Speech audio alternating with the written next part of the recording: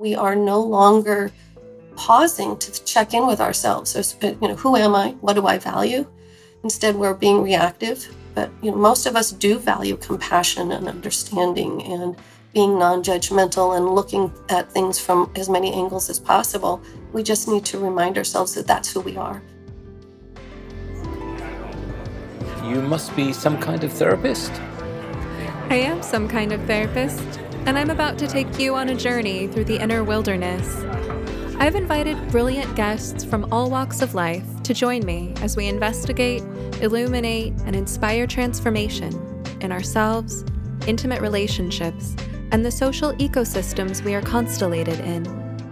What you are about to hear may surprise you, so hang on to your earbuds for a hefty dose of sanity in a chaotic world.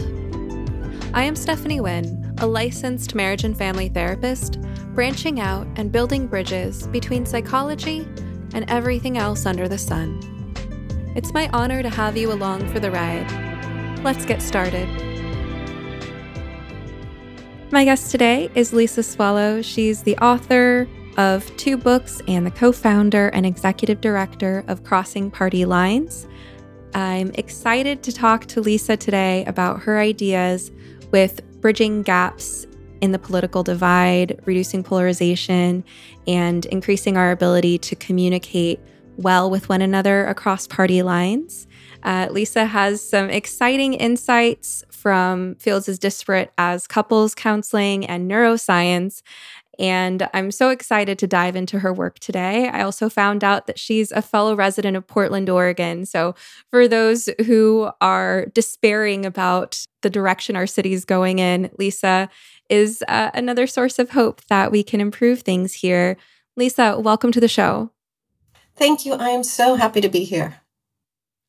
So tell us a bit about Crossing Party Lines. Crossing Party Lines is a national nonprofit. We are 100% volunteer and donation driven, so there's no influence from any political group or anyone else. We have 2 goals. One is to create community of people who believe that differences are part of what makes America strong. That the fact that we can look at a problem from lots of different directions, come together, and through our democratic process, figure out the best solution really gives us an edge. We're a little worried now that we've lost that understanding, though. So we really try to build community of people who see it that way, and then they can spread the word. But more importantly, we give people an opportunity to meet and talk with people whose views are different than their own. And all our meetings are facilitated to make sure that everyone understands what the skills are and how to talk across differences, and comes away having heard some new ideas, but also having had a chance to be heard. I think that this work you're doing is so important and so exciting and so needed in these times. Can you also tell us a bit about the books that you've written? Yeah, I have 2 books. One is a workbook. So, in order to help people learn to talk across differences, we ended up creating several workshops on how to listen actively and really be curious about what the other person has to say and get them to talk about their views, not from a fact base, but rather, here's why my views make sense to me. We have a workshop on how to talk politics, which is how to talk from the I, how to talk in a way that doesn't get the other person to feel attacked, but rather to really represent where your views come from. We have one on your brain on politics, where we teach people to understand how the limbic system plays out in a political conversation, because basically everything about politics engages the limbic system and throws us into fight or flight. So we teach people some mindfulness skills and how to work with the limbic system so that they can, instead of coming in as someone who's combative in fight or flight mode, instead show up as their best selves and be logical and reasonable and compassionate. So the first book is a workbook that took those 3 workshops and one other one and put it into workbook form so anyone at home can sit down, work through the activities, and learn all those skills for talking across differences. The other is a memoir, which is the story of why a normal human being in Portland, Oregon would start crossing party lines, and the journey I had to take in order to get to where I understood what was required and how to help people actually do the work themselves. So I feel that we learn through story more than we learn through reading books or even being told things. So I thought reading my story might help people on their path as well. So the workbook is called Yes, You Can Talk Politics, right? And the Yes, memoir is No One Was Listening. yes. Thank you for that. Yeah. Great. Yeah, I'll include links to those books in the show notes and on my website. So, how did you discover the importance and find the motivation to start doing this work? Well, I have a cousin who lives in Tennessee, and though we grew up together in California, his views are the polar opposites of mine.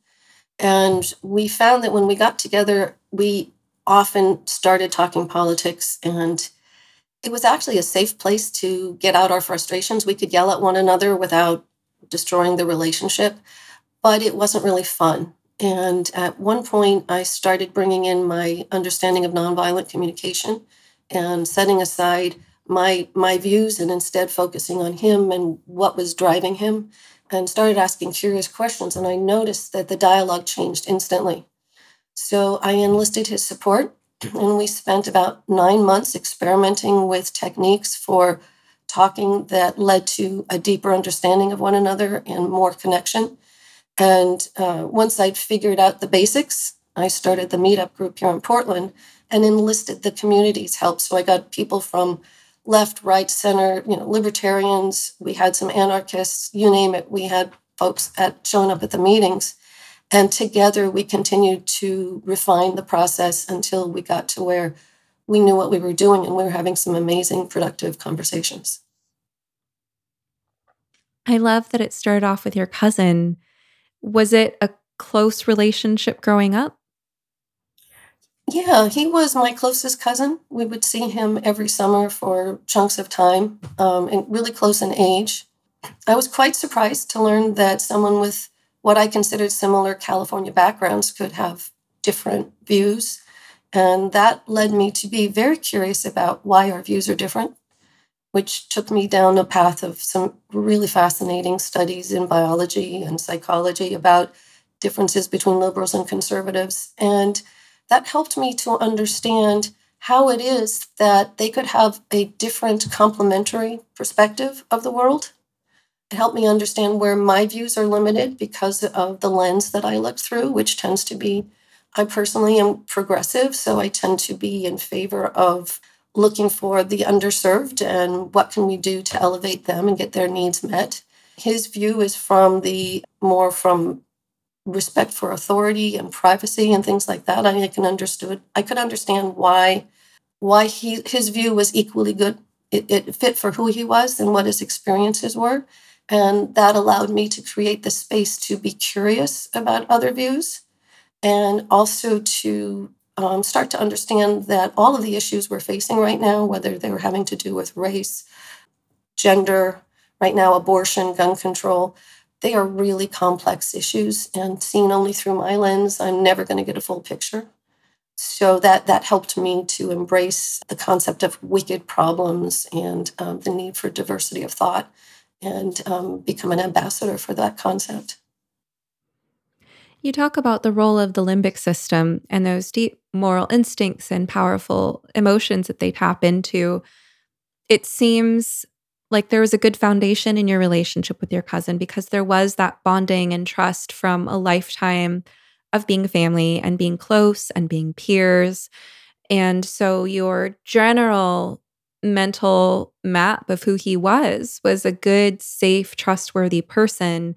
And that allowed for that foundation of curiosity. I feel like that's missing in so many interactions. And one of the most tragic things is that there are family relationships that do have many of those strengths where people did grow up together or there was a foundation of love and respect, but things have become so contentious and polarized that people are driving wedges in those relationships. So I love that instead you used the strength of your relationship as a starting point for curiosity so that you could reconcile that cognitive dissonance in a way that helped you grow. The cognitive dissonance being, I see this person as a good person, but he believes something that I associate with the bad guys. Well, how do I reconcile that cognitive dissonance? Maybe there's a way that I can retain my image of him as being a good person and better understand a group that I previously thought I had a reason to feel antagonistically towards. I hope for people to be able to learn from that example and your quest to understand how people's moral instincts manifest in different ways. Like you named that you have this progressive leaning, and so your kind of default moral instinct is to look out for the underserved. I'm sure you're familiar with the work of Jonathan Haidt, so that kind of care harm foundation that is a key aspect of liberalism. But you see how it's not that your cousin is coming from an amoral place, it's that his moral instinct favors things like loyalty and sanctity, and you see how that makes sense for who he is and what life experiences he's had. Sounds like you both came from California, but he ended up in Tennessee. Is that right? That's right. Yeah. And yeah, we actually have a workshop on moral foundations theory, and it's also in the workbook where we help people recognize that it's not that moral immoral dichotomy, but rather differently moral. And we help people understand that there is intrinsic within morality is tension. I mean, that's why it's called morality. That's why we wrestle with it. There's tension between different foundations, but there's tension within the foundations where different people define them differently. And we have found over and over again at Crossing Party Lines that when we choose to bring moral foundations theory in, people start really opening up and understanding how that person can be loyal, that person can be patriotic, that person can be caring, and yet come up with a completely different understanding of the issue. And we don't fight one another, rather we explore the tensions, the different definitions of fairness, the different definitions of caring. And that becomes rich, and it builds relationships and trust, which is so important for this work to really continue. I think by doing that, you are deepening and expanding the application of that compassion that is such a moral foundation of liberalism. I'm often struck by the dissonance there, where sometimes it's the people who care about that care harm foundation of morality the most, who are deeply empathetic, who look out for the underdog. Those same folks tend to have the biggest blind spots when it comes to empathy, right? Because it's that very care that triggers feelings of protectiveness toward perceived victims. And if you're feeling protective, well, then there's a boundary where there's what's within your boundary and what's outside of your boundary. So within your boundary, you're protecting, or at least you feel like you're protecting those you care about.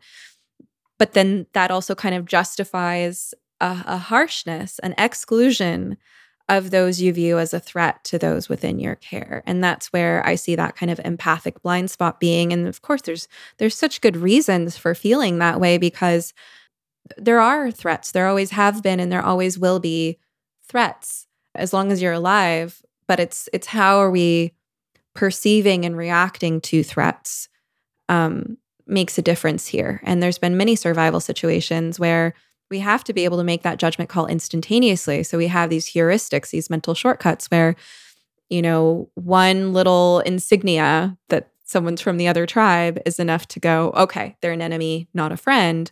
There's been times that instinct has saved us. But right now, that insignia could be a single word or look or gesture, anything that implies I'm on the opposite camp. And then that same instinct kicks in. But right now, I think it's doing more harm than good. Yeah, I agree. And one of the things we like to do is teach some mindfulness skills. And the mindfulness skills help us recognize, where are we right now? Are we in a situation where I do need to have that split second reacted? Or am I here right now in a safe space just talking about ideas? And if it's just ideas, I can be curious about it. But until we are mindful of what's going on in our body, we don't recognize that we're triggered, we're feeling flushed, we're anxious, we're getting louder, repeating ourselves, which are signs that we have already judged that other person as the enemy and we're fighting back. So we learn how to recognize that, do some deep breathing, relax into the experience and become curious, and have the courage to lean into something that's uncomfortable. I like the phrase distress tolerance. So it causes distress for us to hear views that are different from our own, or to even see MAGA hats on, or if you're on the other side, to see something that says Black Lives Matter. That causes distress for us, and we have to learn to tolerate that. We need to know that that distress is simply us recognizing that there's something that's bumping against an idea or a belief that's different from our own. We can learn to tolerate that and then lean into it, get curious, and start finding out that, oh, that person actually cares about so many of the things I care about.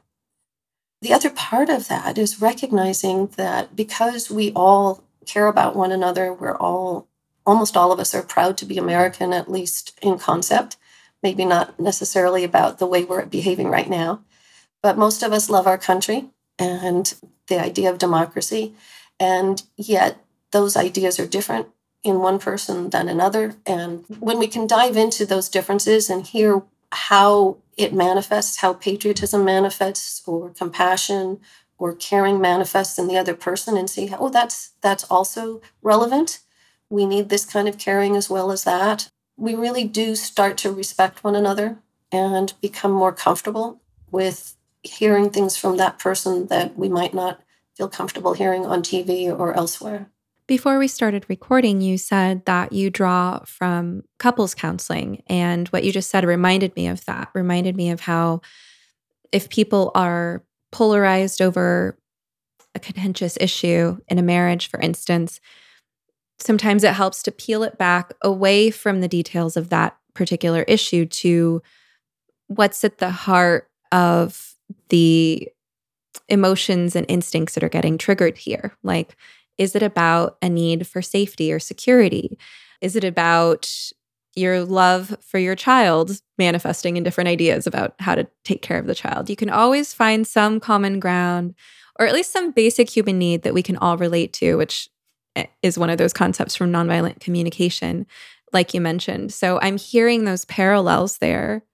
I also want to mention, while it's on my mind, that before we started recording, another thing you mentioned is that you want to start having more Crossing Party Lines events in person again. And you said that's where we really form strong connections. And I was wondering about your thoughts on what the pandemic and being online so much of the time has done to these issues that you care about.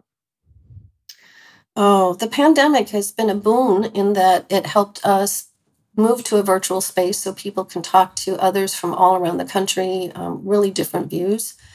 But one thing that's happened is meeting spaces are no longer as available as they are. So we've been having a hard time finding free meeting spaces. But people also have become a little more comfortable just staying isolated. So we've seen that they'd rather stay online talking across a video, which insulates them from a real person, than actually stepping into the room with someone who's different.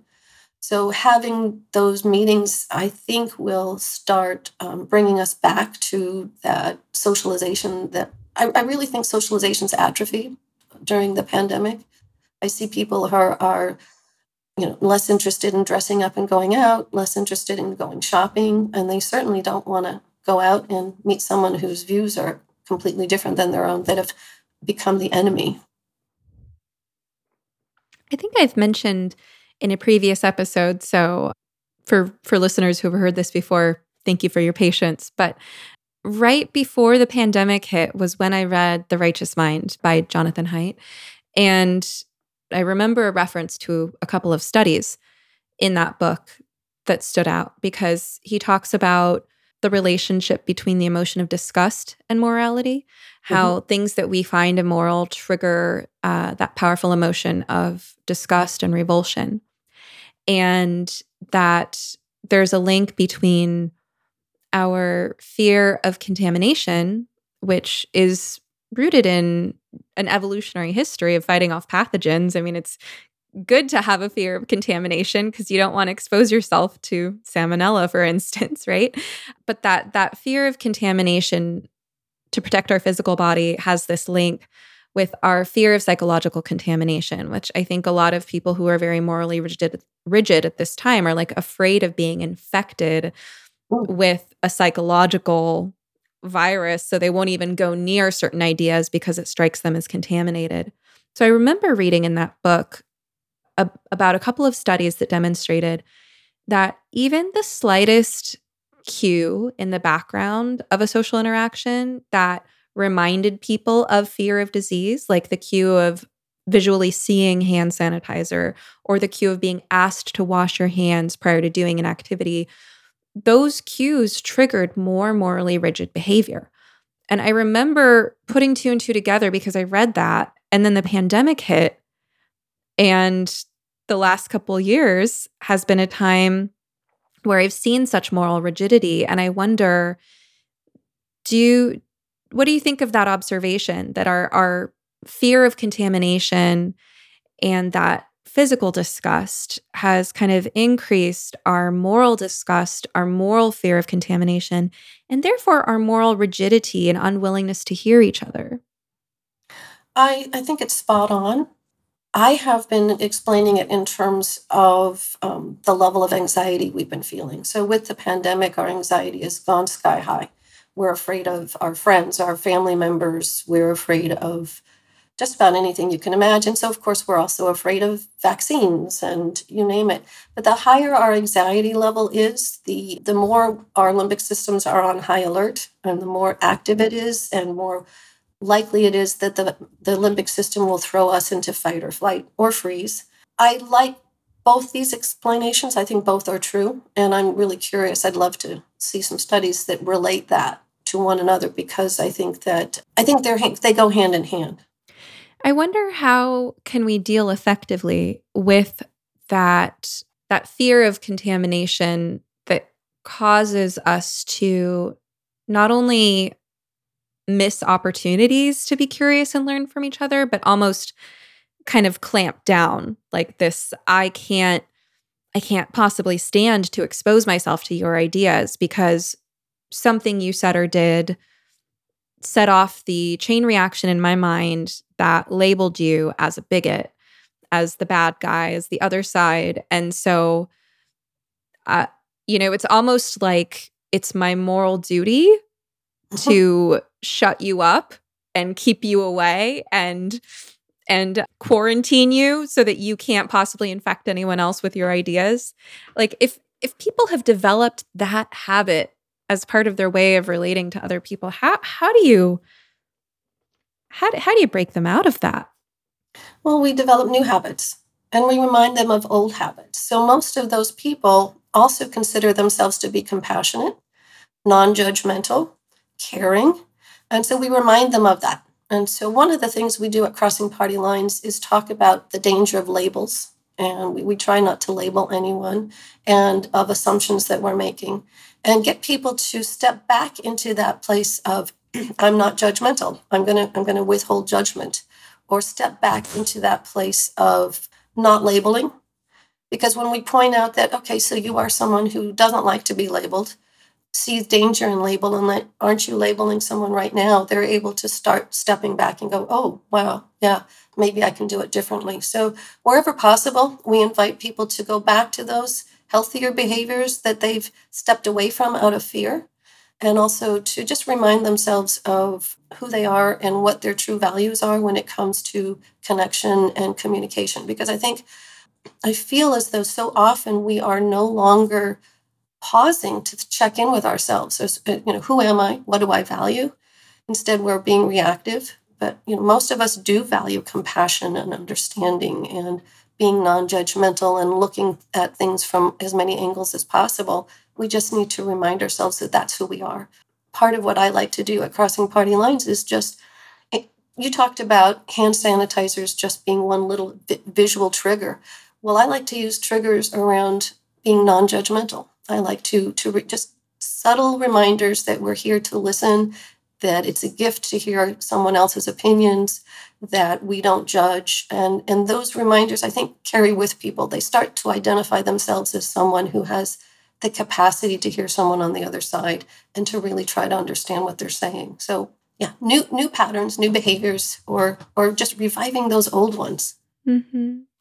There again, you're reminding people of a cognitive dissonance in a way that can help them reconcile that cognitive dissonance. So, on the one hand, you really identify as a compassionate, non-judgmental person. On the other hand, are you behaving that way right now? And if broached in the right way, that can really help people grow. I often feel like that's part of my work as a therapist, is to highlight areas of cognitive dissonance in a way that people can grapple with and grow through. What are some of those cues that you use to trigger feelings of goodwill? We have a lot of them. One is, let's say someone is speaking and they share something from the heart. We like to thank them from sharing from the heart. So we will anchor anything someone says that takes us in the direction that we want us to go. We will just say, this is what we're about here at Crossing Party Lines. So before every meeting, we help people learn our basic roles. As a listener, your role is to be curious and to try and understand where the other person's coming from, not just the facts that they're sharing, but where they're coming from, why they chose those facts, why their views make sense to them. And as a speaker, our goal is to share our views in a way that makes people want to listen by talking about our personal experiences and our values and how we connect those dots. Those are things that no one else can share but you. So no one else is going to tell you. You can't on a media watching a show hear why someone's views make sense to them, how their moral foundations are at play. So you share those things. So by helping people understand how to create a brave space where the listener has the responsibility for hearing in a non-judgmental way, and the speaker has the responsibility to share their views in the most, I like to say, owning way, in a way that says, these are my views. I'm not trying to push them on you. This is just why it makes sense to me.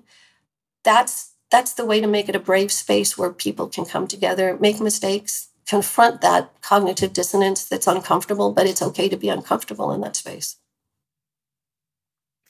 I was picturing in my mind these meetings happening in person and thinking about how when we gather in person in any capacity, there are all these little opportunities to do acts of kindness for each other. Like, for example, when I was a therapist in an office in the before times and I had clients in person, I would usually start off by offering them water or tea.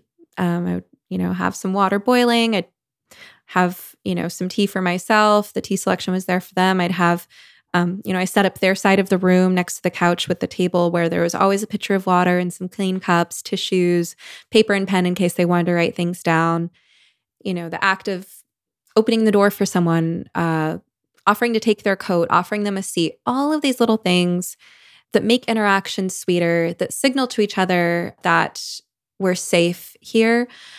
I think we miss those and we don't even realize it. And that we're missing out on that feeling of how good it feels just to be kind to someone in some small little way, as well as to receive that kindness. And that when there are folks who are missing out on those opportunities because of isolation, then you don't have the opportunity to hold the door for someone or offer them some water or tea or tissues. And I'm not just talking about therapy, although therapy is, of course, an easy place to do those things. But I think in general, like we see someone who we could do something kind for, they drop something, we can pick it up. It makes us feel good about ourselves and it makes us feel good about the world that we live in. And I think in the absence of that, we're looking for some kind of way to feel like I've done my service to humanity today. And that can end up looking like online aggressive behavior, fighting for your beliefs, and you're kind of missing out on that other side of things that makes us safe and able to function together. Yeah. When we were meeting in person, we always started with, we'd always have cookies, wine, tea, and beer because, you've got the beer drinkers as well. So we'd always break bread together and people would be bringing their donations. We did so many of those things you mentioned. And that's what we lost when we moved to virtual space. So one of the things I do when I am running the meetings is as people step in, I say, welcome, haven't seen you for a long time. And I greet each person individually and we take time to tell jokes, talk about our cats, a few things like that to just remind people you are speaking with a human being here. And then when we go into our breakout rooms, we share a little bit about how our days have been going or something to really humanize it. One of the things we've been doing here at Crossing Party Lines is we've launched a community site that's designed for people to connect outside of our meetings, but with people whose views are different than their own.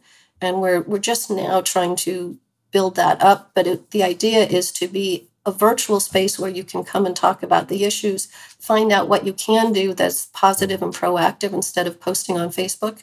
But it's a challenge. It's a challenge figuring out how people can feel civically engaged in a way that's positive if they're isolated in their homes. I was remembering Daryl Davis, for those who don't know the story of Daryl Davis, please go listen to the story of Daryl Davis. Maybe someday I'll get him on the podcast. One of my podcast guests, Xavier Bonilla, he interviewed Daryl Davis on his podcast, so I highly recommend people listen to that episode.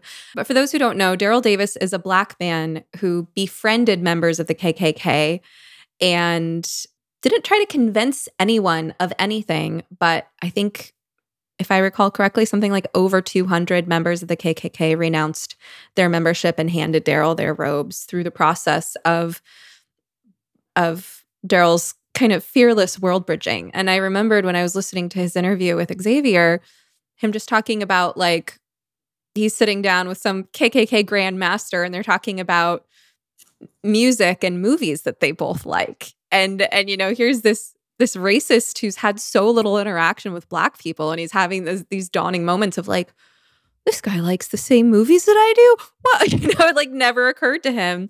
So I love that you talk about the importance of breaking bread and these humanizing interactions that remind us how much we have in common. Yeah, a lot of people ask what's different about Crossing Party Lines compared to some of the other bridging organizations like Braver Angels, or I'll take Living Room Conversations out because they're like us. But we really do focus on the human side of things, give each individual a chance to talk and be themselves and share their fears and concerns and what they're doing outside of this conversation. Because this is about community. We are reconnecting with our fellow Americans, our fellow Portlandiers. It's not just about, I want to hear your views so that I can argue with them, or I want to hear your views so that I can feel superior. It's, I want to learn from you. I want to grow with you. I want to work side by side with you to make something happen. And we're really community focused for that reason. How are you sleeping? Sleep is a foundation of mental and physical health, equally important to nutrition and exercise, yet it's often the first thing to go during times of stress. Good sleep can help alleviate depression and anxiety symptoms, maintain a healthy weight and metabolism, protect your heart, and even reduce the risk of Alzheimer's. Yet still, 1/3 of Americans struggle with sleep, and temperature is one of the main reasons.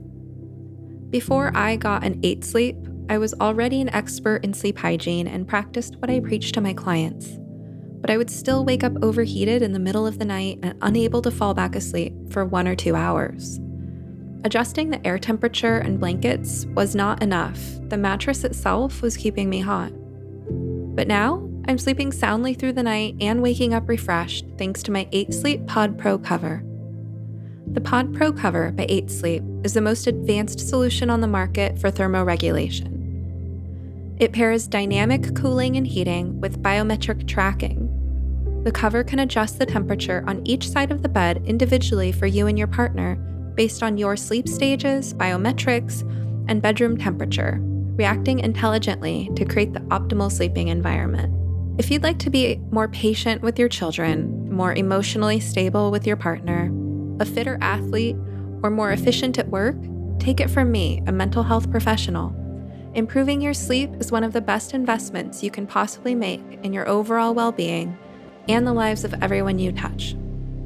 Go to 8sleep.com to check out the pod and use the code SOMETHERAPIST at checkout to start sleeping cool this summer with up to $200 off your purchase. Even if they're already running another sale, this code will get you an additional $50 off. And yes, to my listeners around the world, 8 Sleep currently ships not only within the USA, but also to Canada, the UK, select countries in the EU, and Australia. All right, now back to the show. I'm curious about any memorable stories that come to mind of particular breakthroughs that you've seen doing this kind of work. Yeah, my first one was, I think we'd only been meeting about 7 times. And as I was wrapping up and closing up the meeting, people stood up and I watched a libertarian, a conservative, and a liberal heading off to a bar together because they wanted to keep talking. And that turned into what when we're meeting in person is called the after party, where people continue to build the friendships. And sometimes they continue with the conversation we started, but then it gets into music, it gets into sports, it gets into everything else. So it becomes this wonderful friendship. And that grew and grew. So at the end, right before the pandemic hit, there would generally be 15 to 20 people at those after parties. So that was a really important thing for us. Another, we had a woman joining us who she was a very conservative religious person. And she came because she said there's nowhere else in her life where she can get to know progressives and what they're thinking and why it works. And at one point, we were talking about race. And she said, one of the things that I'm aware of is I'm afraid that if if I'm being white, if I'm no longer part of the majority, I'm worried that they're going to treat me the way we treated them.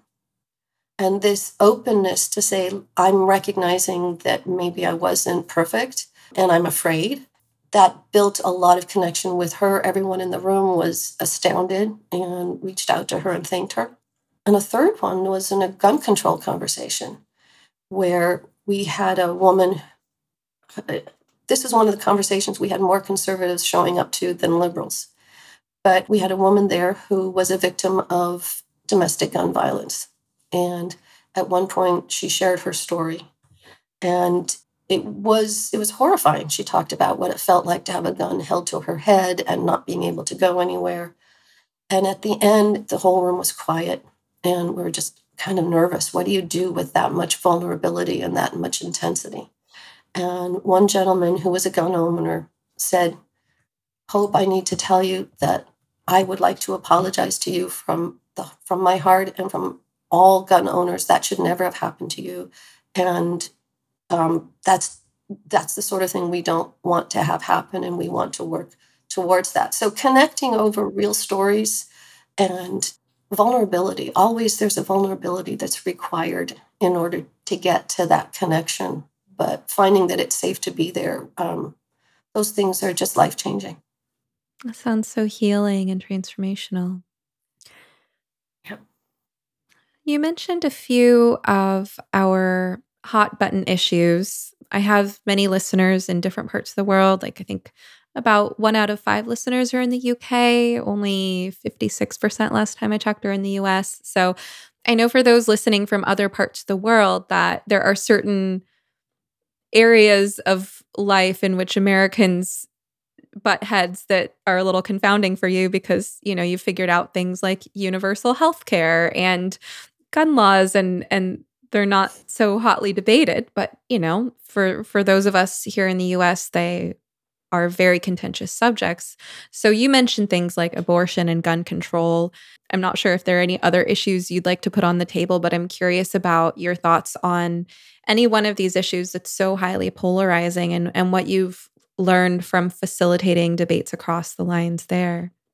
One of the things I've learned is people tend to talk against one another, not in terms of I'm talking, my ideas are different from yours, but rather I might be talking on a meta level and someone else is talking down in an experiential level. I might be sharing with you what I think are someone's agendas, whereas someone else is talking about actions that need to take place. So oftentimes we're having different conversations and not even knowing it. So it's really crucial to slow down and say, what are we talking about?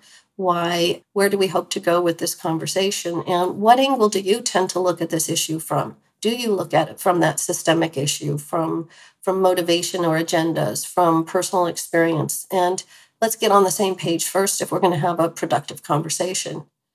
Personally, now this is stepping outside of my facilitator and executive director hat, and being a human being who's been listening to hundreds of these conversations. I've come to believe that what's most important is the conversation, not the answer. When it comes to, say, abortion, we will never know at what point life begins. That is something that science has never been able to figure out. And the whole concept of a soul, if we believe there's a soul, we don't know at what point the soul inhabits a fetus or an unborn child, whatever you want to say about it. Because we will never have an answer, we have to wrestle morally with this issue of abortion and where do we stand, and we have to look at it from as many angles as possible and to be as compassionate as possible for every person involved in it. So it's the conversation, it's the wrestling with the issue that I think is vital for us to be thoughtful, intelligent voters. And so continuing the conversation, that's just crucial for us. And we may never have an answer. We may never get to where the government can dictate something about abortion that everyone's going to agree with. And the same is true for anything related to guns and several other things. We may never have an answer that fits everyone, but we can continue to always talk and explore and find ways to get ends on the solutions that will gradually reduce the problems.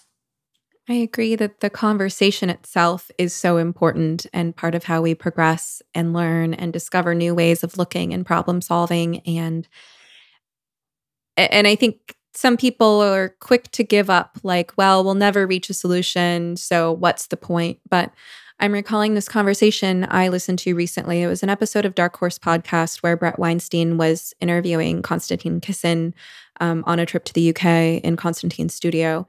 And it was a long conversation. They covered a lot of topics, but there was this point where they were butting heads.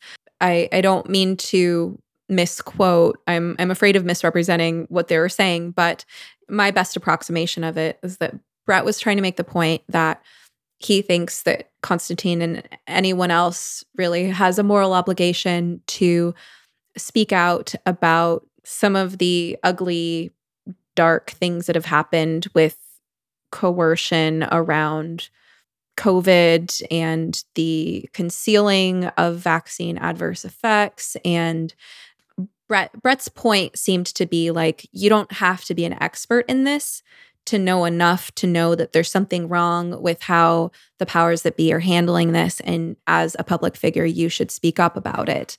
That was Bret's point in a nutshell. And Konstantin's point in a nutshell was, I don't know enough about this to take a stance. And I think it's irresponsible to say something that I am not qualified to speak on.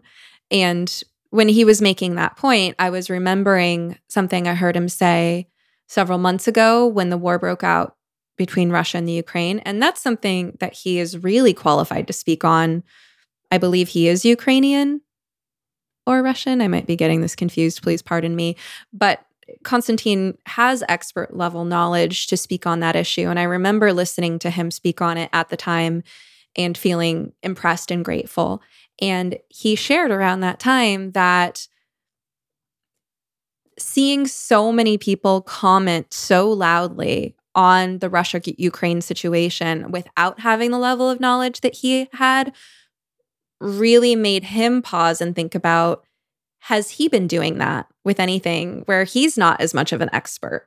And should he maybe be more cautious about what he expresses and how certainly he expresses it? So I remembered Konstantin saying that in the past based on his experiences with the Russia-Ukraine conflict, which really made sense.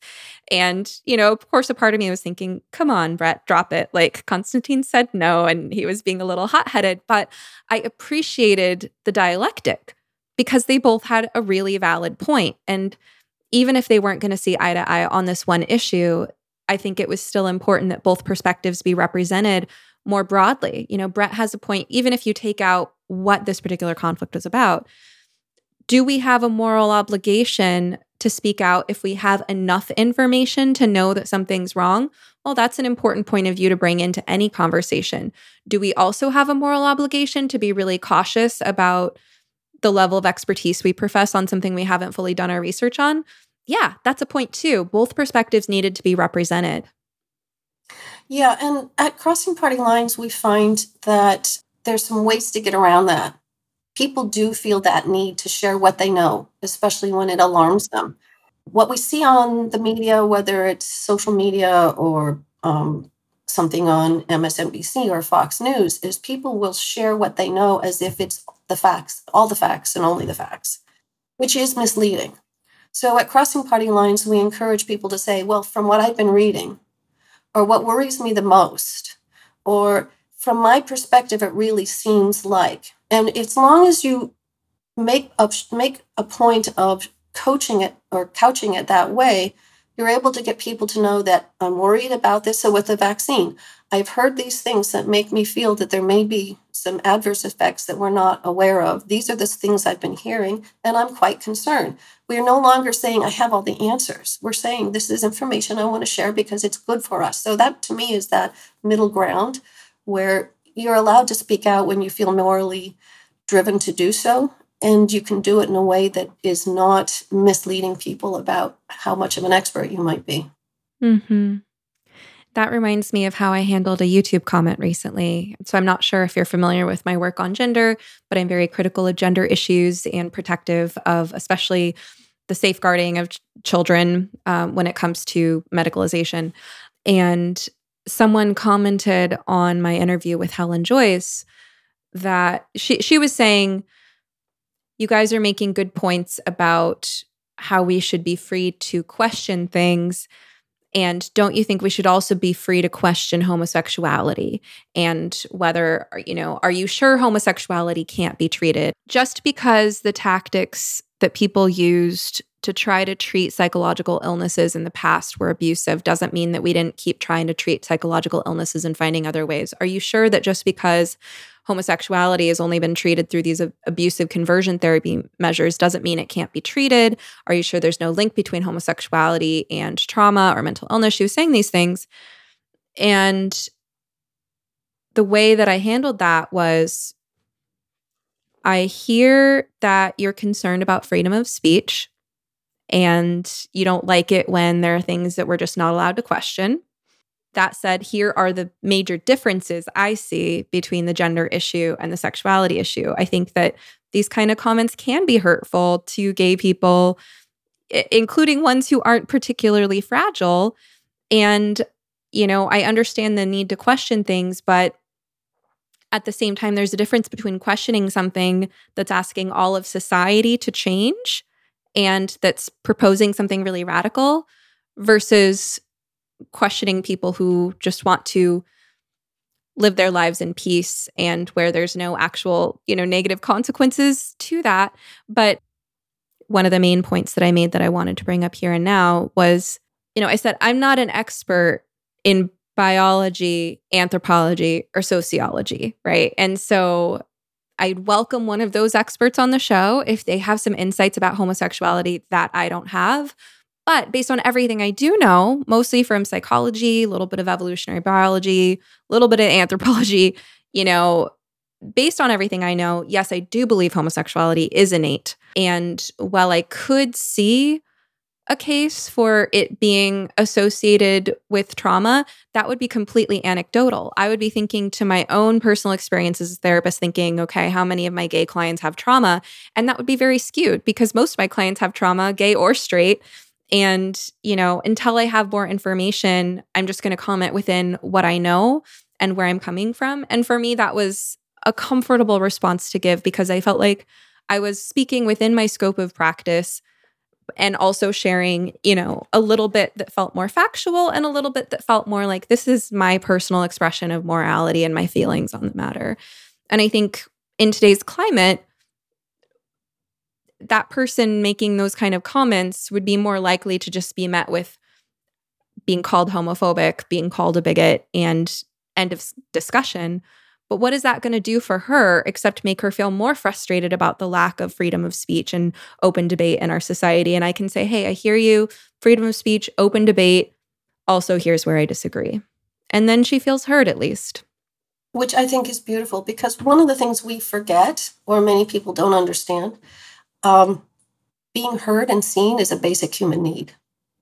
We as humans need to be seen for who we are. And when we aren't, we tend to have some pretty bizarre behavior.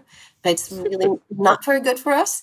And we've been losing that right now. We're not seeing one another. We are not taking time to really hear one another. So I think that is part of the big problem we're having with polarization. It's not just on the matter of politics. It's in life in general, when we're represented by Facebook or Instagram or TikTok, we have forgotten to stop and really see one another, to listen to one another. So I'm impressed by your example. It was a great way for meeting her, helping her feel seen and heard, and also modeling an open mind and a curious and open heart. So I think good job. And I want to say that it's easier for me to do that because of where I'm at in life, the tools that I have, and the fact that I'm not gay. I think, if I were gay, then that comment would be more likely to feel like a threat to me. And so I take personal responsibility for managing my distress tolerance, right? For noticing, do I have the capacity to remain logical and emotionally stable and engage in this conversation? And if not, if something's too upsetting or too close to home, or if I'm not in the right state of mind, then I don't have to engage. I think Exactly. you see on the internet a lot of behavior around, at least I used to see it when I was involved in certain circles on Facebook, this kind of narrative that you're asking oppressed people to do emotional labor by asking them to engage in these conversations. But it's like we all have the freedom, and I think we have the responsibility to know when to step away and to remember that it's optional to engage in this conversation. I would completely understand if let's say a podcast host who was similar to me but who was gay received a comment like that on their channel, if they said, you know what, I don't have it in me to deal with this. And if they needed to not approve the comment, I would understand that too. Yeah, that's really important for us to recognize that we have boundaries around what we talk about and with whom. We can't talk across differences with everyone, and we can't talk across differences on every subject. We're going to have subjects where we know, yeah, I'm just not able to hear the other side right now, and I'll do the work so I can get that way. We ran into that with moderating. People wanted a topic on abortion, and I said, I can't do that right now. I'm just not ready. And we had a different moderator that I trained who ran a first meeting on abortion, and I participated and I worked hard, and I got to where now I can have a conversation about abortion. I can have the conversation, I can facilitate it, but I wasn't ready at the outset, and that's okay. We have our limitations. We also, I think, and this is something that I'm starting to teach at Crossing Party Lines, is we need to take a moment to ask why we want to talk to another person. And each individual. So someone said, well, I need to have a conversation with my Aunt Sue about race. And I said, why? The knee jerk is we need to make sure everyone can talk about race and that we explore these ideas. But right now, why do you need to talk to Aunt Sue? Is she going to learn anything from it? Are you ready? And what's the value in it at this moment? And sometimes there's not enough value for the risk that it takes. And I mean a risk to a relationship. These hard conversations can create wedges between us and other people if we don't know how to handle them and we're not ready for them. So I encourage people to just kind of pull back and say, this is a conversation that's important and I'd like to have at some point. Generally, we're not ready for a conversation if we're not ready to hear what the other person says. If it makes me uncomfortable to hear what Aunt Sue is going to say, then I'm not ready to have that conversation, and I need to figure out how to get there. Right. Can you see yourself learning something from it too? It's exactly. I've asked people that because I've tended to have clients who are very liberal and feel passionately about those views, and oftentimes want to convince someone in their family of something. And I'll often kind of pose the question when someone feels the need to convince someone of something else, like, when was the last time someone else persuaded you to look at something differently? I don't think those moments come very often for many people. And if they do come, there's a certain kind of set of conditions that has to be met to make that more likely to occur. And so I think it's important to have realistic expectations. Think about what you know about your own willingness to change and how that change comes for you and what conversations are persuasive. You mentioned earlier, I wanted to make sure to come back to this, that when we're not seen and heard, we have some pretty bizarre behavior. And that made me think of the fundamental attribution error. You say bizarre behavior when we're not being seen and heard, and that shows your insight that behavior isn't necessarily an indicator of a person's character, that it might be an indicator that there's this frustration manifesting over not feeling seen and heard. And so for those who aren't familiar with the fundamental attribution error, it's a name for one of our many cognitive distortions as human beings that we're vulnerable to, the way our mind twists things, which is that we view our own behavior in light of our inner experience of what's going on that compelled us to act that way in a particular moment. It was situational. It had something to do with the other person, or it had something to do with how your body was feeling on that day. You were tired or hungry, and you hope to be seen the same way. But typically we interpret other people's behavior not as indicative of something that's happening in that particular moment, or of some unmet need, but as indicative of their character. And that's called the fundamental attribution error. So I'm curious if that's kind of a part of your work in depolarizing people too, helping them see others' behavior in context rather than as an indication of their character. Yeah, I mean, that's why we have the Brain on Politics workshop.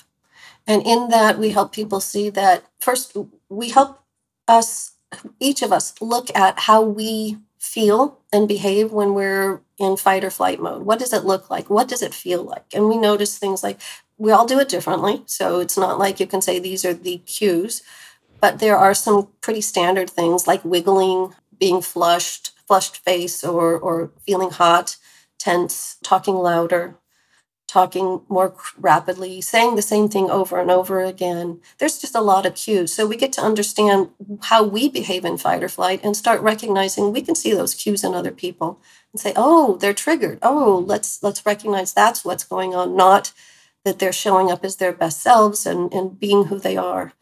The other thing is, as we notice that we're getting triggered, one of the things I teach people is to wonder.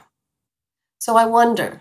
And at the beginning, we start wondering, well, I wonder why I reacted to that this way. But then as we get a little bit better at it, we can say, I wonder why that person said that particular thing. I wonder what that word means to them. I wonder what experiences they have that have led them to have that response that they just shared with me. So using mindfulness and wondering to create curiosity helps us to move beyond that attribution error. Instead say, this is a human being who's triggered, who's got feelings, who's got experiences, who maybe didn't get enough sleep. We try to get people to learn to do that. Mm. That reminds me that I often tell couples, going back to couples therapy, that defense is the first offense. And that's one of the skills that I work on with my couples is noticing earlier and earlier in the process as you develop when it is that your defensiveness is getting triggered, because that's the moment that you depart from curiosity. And if you can bring back that curiosity, then you're staying in, to use a little bit of limbic system language, you're staying in that safe and social zone where your emotions are regulated enough to be open to new information. Whereas when you feel defensive, and you gave some visible signs as well as some internal signs, right? Like your heart beating faster, finding yourself repeating yourself, getting louder, then that's a sign that you've already left that zone of really being receptive to new information, which doesn't have to say anything bad about you. Maybe it's an indicator of how you need to take care of yourself in that moment. Yeah, definitely. I like to tell people that everything we do at Crossing Party Lines is designed to keep you in that safe and comfortable and social space so that you don't start out the conversation already triggered. A lot of people feel triggered the minute they step into a conversation, the minute they start thinking about talking to their political other, they get triggered. And so there is absolutely no part of the conversation that is one in which people can learn from one another and care about one another. So learning that we can manage the situation as well as ourselves often helps us. I hope you've been enjoying this episode of You Must Be Some Kind of Therapist podcast.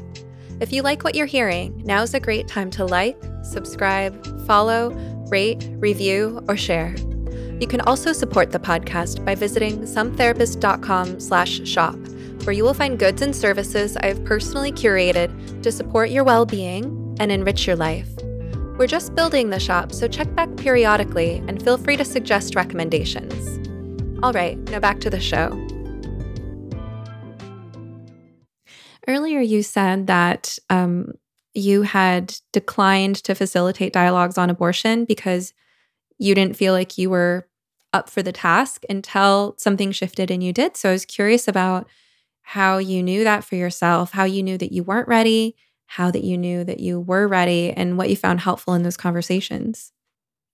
The way I knew I was not ready is a couple of things. One is just what it feels like in my gut when I start stepping into that conversation. I notice I tend to get really tight in the stomach and my fists get tight. And I just felt that I was triggered just thinking about having to run that conversation. So noticing it in myself, that gives me a lot of information that I can run with. The other thing was imagining, take a moment to imagine hearing other views and asking myself, which of those would I be able to step into and ask curious questions about? I couldn't think of many at first with the abortion issue. So I felt I was ready when I had spoken to enough people who had different views than I did and had been able to lean into it and learn from them and have compassion for their fears and their feelings. I think people who have different views than I do are worried about how this impacts different people. You know, one might worry about the unborn child, another might worry about the mother. They are worried about different things. Someone is worried about the letter of the law. How are we going to enforce this? Others are worried about how are we going to support freedom for as many people as possible. So they have different fears and concerns. So as I understood all of the different, or as many angles as I was able to look at this issue from, the more I was able to say, yes, I can meet you where you are. I can talk to you. I can hear from you. And I can share my views without trying to force them on you, but create this exchange where we can both grow from one another. So I think that's so tough when it comes to abortion. I know this isn't an objective sampling by any means, but several weeks ago when things on abortion were really hot on Twitter, actually it might have been before Roe v. Wade was overturned, but I polled my Twitter followers or whoever would respond, have your views on abortion ever changed? And for most people, it was either, no, I've always been pro-choice, or no, I've always been pro-life.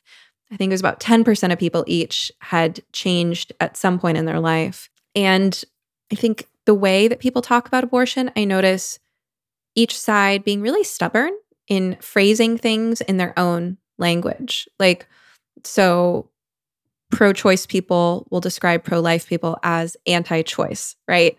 And pro-life people will describe pro-choice people as like pro-murder. I mean, everyone puts it in terms of their own view. For pro-choice people, obviously, it's about women. For pro-life people, obviously, it's about babies. And as you said, nobody can say exactly objectively when life begins. And, you know, pro-choice people don't think of them as babies. They think of them as embryos or fetuses, right? And I just notice each side really being unwilling to budge when it comes to even framing the issue in terms of how the other sees it.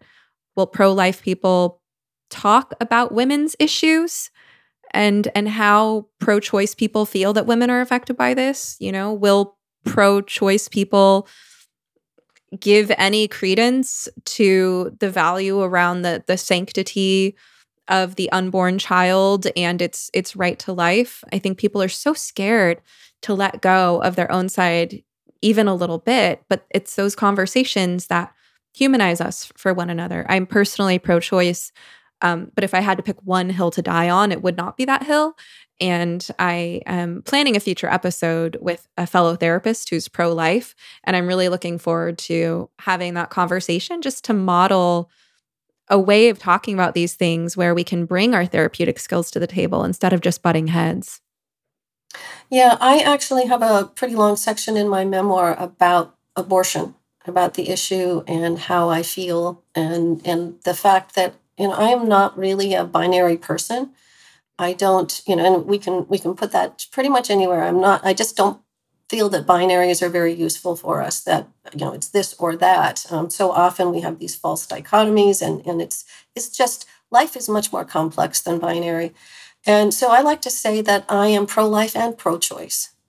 And here's what it means, and I'll explain what it means. And by taking the time to say these are the things I've wrestled with, these are the solutions I've come up with for myself, that helps other people step in and start saying, well, yeah, I do feel that way. So modeling the more complex position that many of us truly have, if we're allowed to take time to think about where do we really stand, sharing that with others encourages them to then open up to have something that's less confrontational.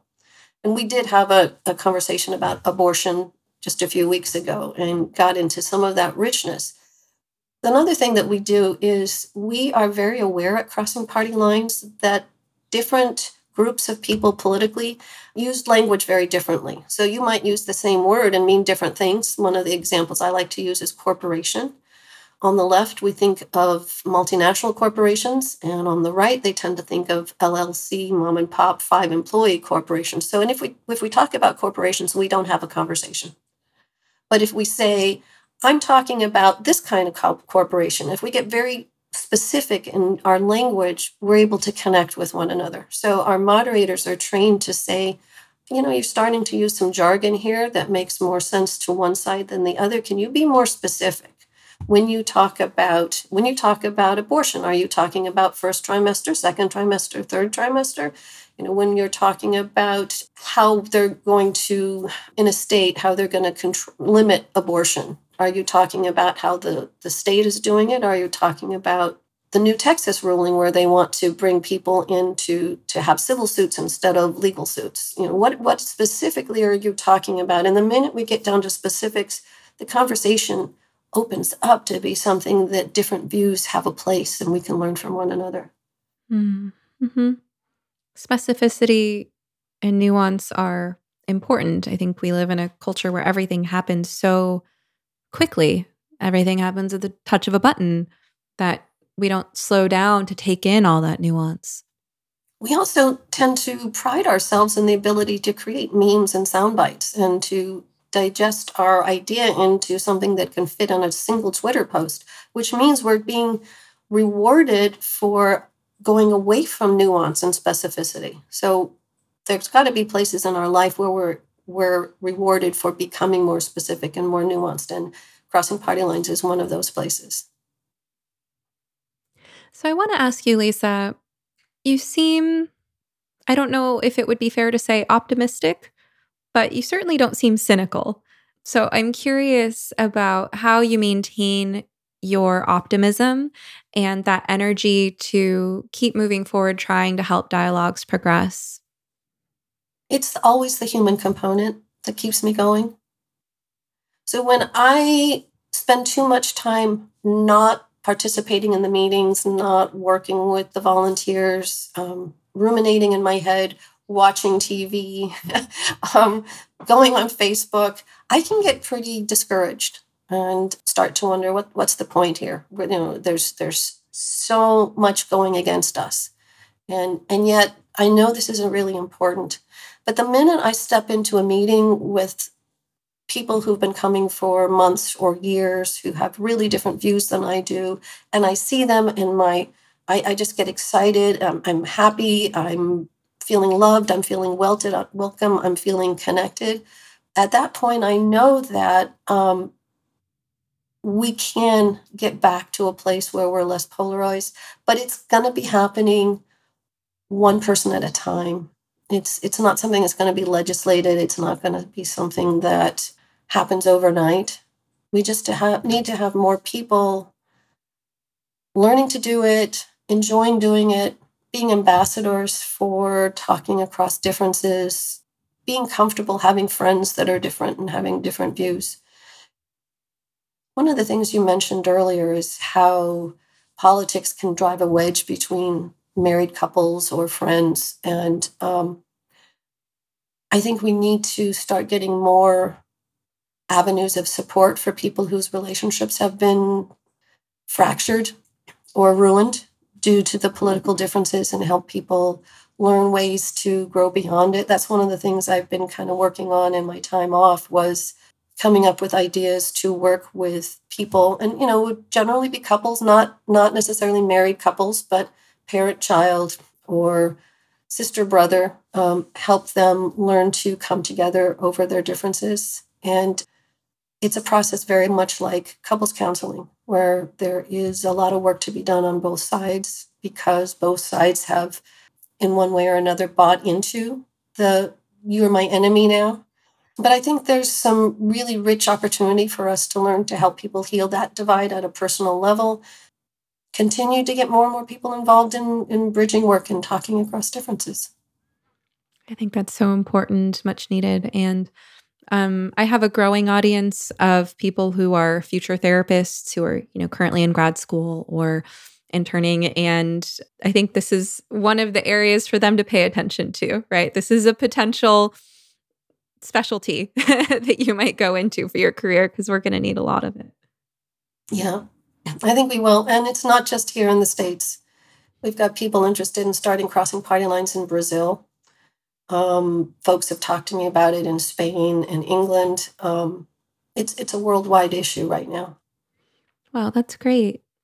So that kind of brings us to our wrapping up next steps. How can people find you? Unless there's anything else, any words of wisdom that I forgot to mine your brain for.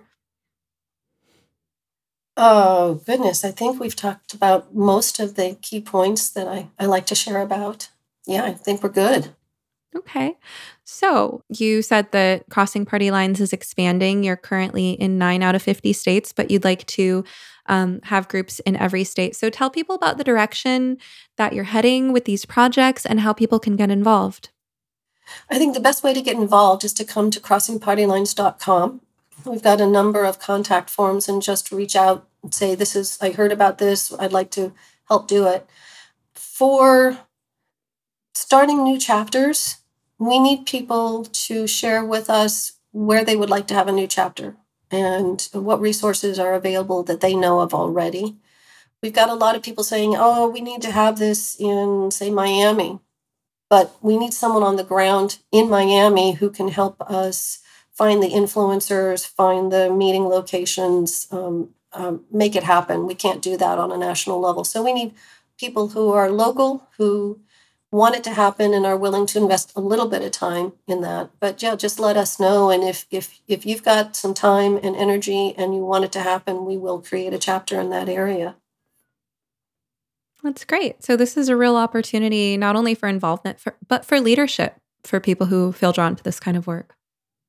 Definitely. We are currently expanding our leadership organization right now. So we're looking into getting a new deputy executive director, but we've got several other roles for people who want to get involved, either at the local or the national level. Great. And where are you and CPL located on social media?